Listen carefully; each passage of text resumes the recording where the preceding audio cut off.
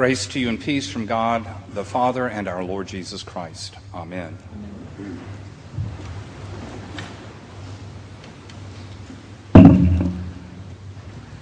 That worked so well at 9 o'clock by mistake that I thought I would begin the sermon this same way with a little bump. I'm intentionally breaking two rules of good preaching today. This sermon first will be very personal, and I have brought a prop with me into the pulpit.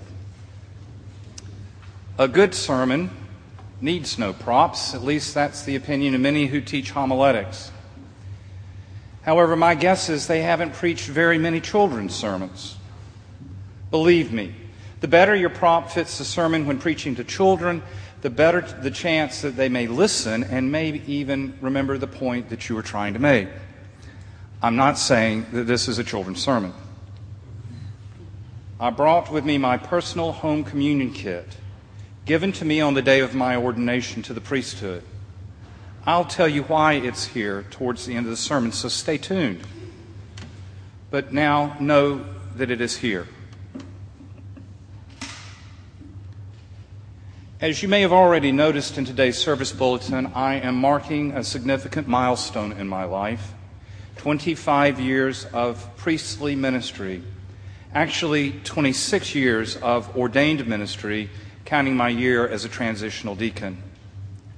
On Trinity Sunday, May the 29th, 1983, I knelt at the chancel steps of Trinity Church, Columbus, Georgia, as the Right Reverend Bennett Jones Sims, along with a visiting bishop from Japan, and perhaps 24 priests laid their hands upon my head and made me a priest in the Church of God, or God's church.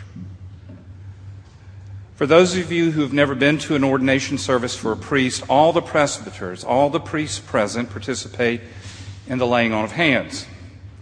The weight of those many hands upon my head felt like the weight of the world, was pressing down upon me as I accepted the particular and peculiar ministry of the priesthood. Much has changed in the world, and much has changed in the Episcopal Church since those days. I know that I have changed too, and I think for the better. Those who have gone through the ordination process know how much worry and anxiety there is connected to that process. If my memory serves me correctly, I endured some 36 written evaluations of one kind or another, including the MMPI, and many, many more spoken ones. One of my evaluators questioned my ability to exercise servant ministry because I had failed to hold open a door for someone who was following me with a cup of coffee in their hand. Talk about evaluation. At any point along the process, one can be told thanks but no thanks. As the church wisely and carefully asks the questions, do you discern a call to ordained ministry? As well as do we, that is the church, discern your call to ordained ministry also? I did run into some closed doors along the way that were later opened very, very widely for me. But still, the process is often very filled with the kind of worry Jesus is warning us about in today's gospel, at least by the aspirant for ordination. Let me say a bit more. The Greek word translated worry in today's text would be better translated be preoccupied with or be absorbed by. Both of these possible translations are, to me, so much more powerful than the word worry. We worry about all kinds of things, little things in our day-to-day lives. Jesus, however, has focused on some things that are pretty basic in life, what we will eat and what we will drink, and then he hits the fashion fear, what we will wear. For those in the ordination process, and it was certainly true for me, the possibilities, the maybes, the what-ifs, the unknowns, or what's coming next can certainly preoccupy and absorb one's energy and efforts for several years in many ways. Now, in the early days after ordination, I thought my Ordination had somehow made me different, not special, but somehow different, despite all the training and teaching at seminary to the contrary. Then I came to understand that my concerns, my fears, the challenges that are before me were and still no different than your challenges and fears. Everything I am anxious about, you can be anxious about too. We all have things that can preoccupy and absorb us, distract us, and even consume us. An elderly parent, a problem at work, medical issues, the downturn in the economy, our own depression, fear, anxiety, addiction, even the decisions of General Convention and those that were made later by some foreign bishops of the Anglican Communion in faraway places can distract and consume us. You can name, either now or later today, in your heart and mind, those things that absorb, preoccupy your present spiritual life. What takes away your energy and your focus in life probably will not be very hard. And then remember that life is more than. Yes, life is more than these things. Life is so much more than food and drink and clothes. And yes, life is not always easy. And here is a third violation of proper preaching practices. I'm going to use a platitude.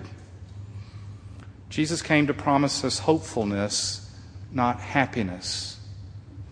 Hopefulness, not necessarily happiness.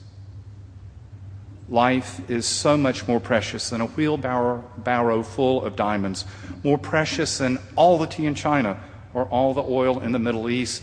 Life is a gift given to us by God the Creator, our Creator. However, life can not only change in the twinkling of an eye, it also can come to an end that quickly as well. I know of what I speak, and most of you know why. My whole understanding of life changed forever 8 weeks ago when I watched as my wife, my beloved Susie, fell and then rolled over the edge of a ledge. Literally, our lives changed forever in the twinkling of an eye. Thank God that her life continues. Thank God. Period. Let me also say to you that I have worried. I have worried mightily over these weeks. In fact, there was a period of time when I didn't speak it, but I wasn't sure she would be here now. But in the midst of that worry, I was assured of lots of things. And this is what I have to offer to you today.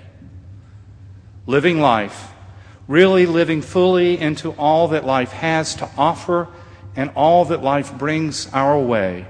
The ups and the downs, all the curves and the straight stretches, all the joys and all the sorrows is more than possible.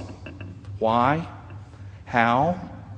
Because we live with the absolute knowledge of our worth and value to God. We just heard it in the gospel.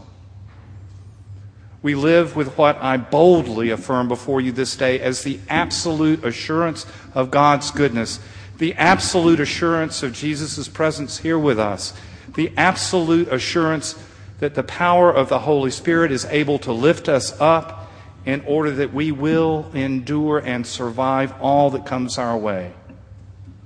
Hear my conviction and believe that we need not worry, not in the ultimate sense. Not now, not in the future, not even as we draw our last breath. Not so sure about this? Still need proof? How about a bit of scientific knowledge from a scientist who happens to be our Savior? Listen to these words. Consider the lilies of the field, how they grow. They neither toil nor spin, yet I tell you, even Solomon in all his glory was not clothed like one of these. You and I know about ultraviolet light, right? We can't see it. It's light waves in the spectrum of light that is beyond our ability to see. But other creatures can see this light, and what they see can be color-wise very different than what we see. Interestingly enough, a bee can see ultraviolet light, but a bee doesn't see the color red. Many flowers we see only in one or two colors. A bee sees in 3, 4, or more colors. And the patterns of those colors direct the bee to the point that the nectar can be found. And in getting the nectar, the bee cross-pollinates the flower for the survival of the species. Isn't that marvelous? Isn't that amazing? Even Solomon in all his glory was not clothed like one of these, Jesus tells us.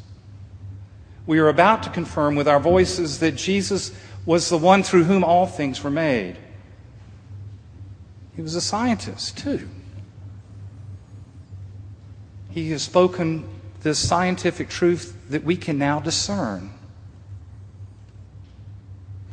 Granted, we cannot see everything about the faith. Sometimes we just have to believe that there is more to things than meets the eye or can be discerned in a concrete way. But after all, faith is the assurance of things hoped for, the conviction of things not seen. Again, I'm so bold as to say I know of what I speak. I have lived among and served and loved and ministered to and with. I have laughed and cried, celebrated, and even danced a time or two. And Chucky don't dance with God's people. I have done so not only as an ordained person, but more importantly, as a member of the royal priesthood of all believers, the community of all baptized persons. In all times and in all places, I have ministered to and among and with people of all genders, all races, ages, cultures, sexual orientations, of all sorts of conditions and circumstances. I have been blessed by these first 25 years. I have been blessed. Susie and I have been blessed in these last 8 weeks by your concern, your offerings of help, but most importantly, we have been blessed by your prayers and your love. Now, why did I violate the no prop rule with my communion kit? Because for me, it is an outward and visible sign of an inward and spiritual reality and grace. Every time I pick it up, I remember. I remember those who gave it to me.